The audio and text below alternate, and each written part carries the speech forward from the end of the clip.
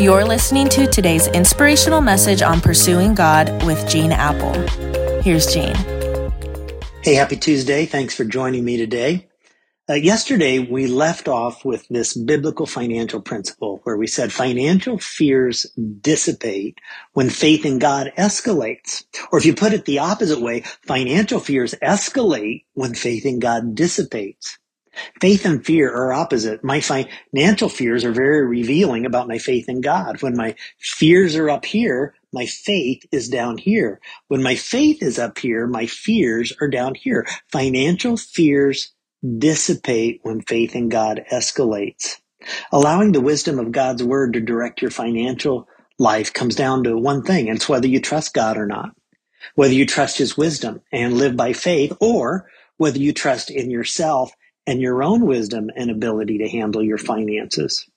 Earlier in 1 Timothy 6, Paul writes in verses 8 and 9, but if we have food and clothing, we will be content with that. Now, here's what's interesting about that comment. All of us have food and clothing, and yet we're not content with that. He says, those who want to get rich fall into a temptation and a trap and into many foolish and harmful desires that plunge people into ruin and destruction. Those who are obsessed with the question, how can I get more, do some foolish things. We've heard the stories of corporate CEOs who've been amazingly successful and possess tens of millions of dollars, but then they weren't content with what they had, and they chose to do something illegal, and they end up in prison, all because they were obsessed with the question, how can I get more? And this is why Paul writes in 1 Timothy 6:10, for the love of money is a root of all kinds of evil. Some people eager for money have wandered from the faith and pierced themselves with many griefs. Typically, most of us would say, well, I don't love money. I don't do that. None of us think we do.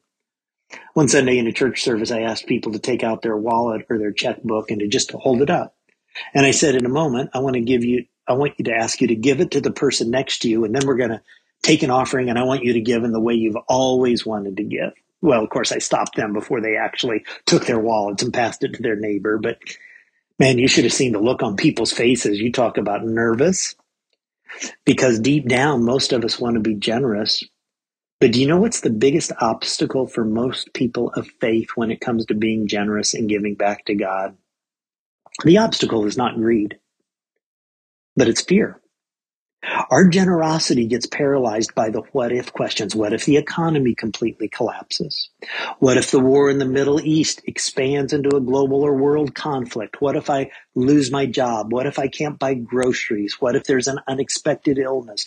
What if I can't make my house or rent payment? What if there's another pandemic? Those are all fear-based questions. Giving some of our hard-earned money away goes against every natural inclination in each of us because we're all naturally fearful that if we give to others, if we give away, there's not going to be enough left for us.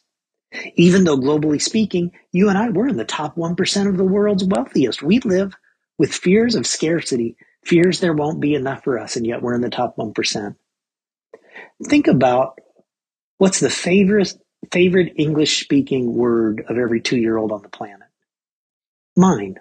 A small child thinks, if you take what's mine, then I won't have any, even though they're sitting in a room full of toys or in front of a table full of snacks. They're afraid to let go. Mine. It's not natural for us to give away. We always want more.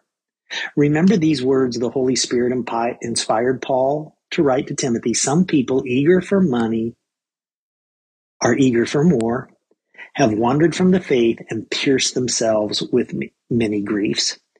The obsession for more can come with a very high price tag, and it's why we need to stop, especially as 1%ers, and ask ourselves that all-important question, why has God already entrusted me with so very much?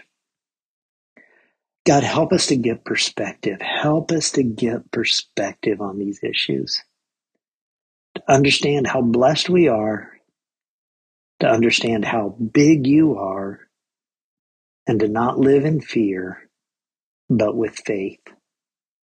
May our financial fears dissipate because our faith in you is escalating. I ask it in Jesus' name. Amen. Catch you back here tomorrow. You're listening to today's inspirational message on pursuing God with Gene Apple.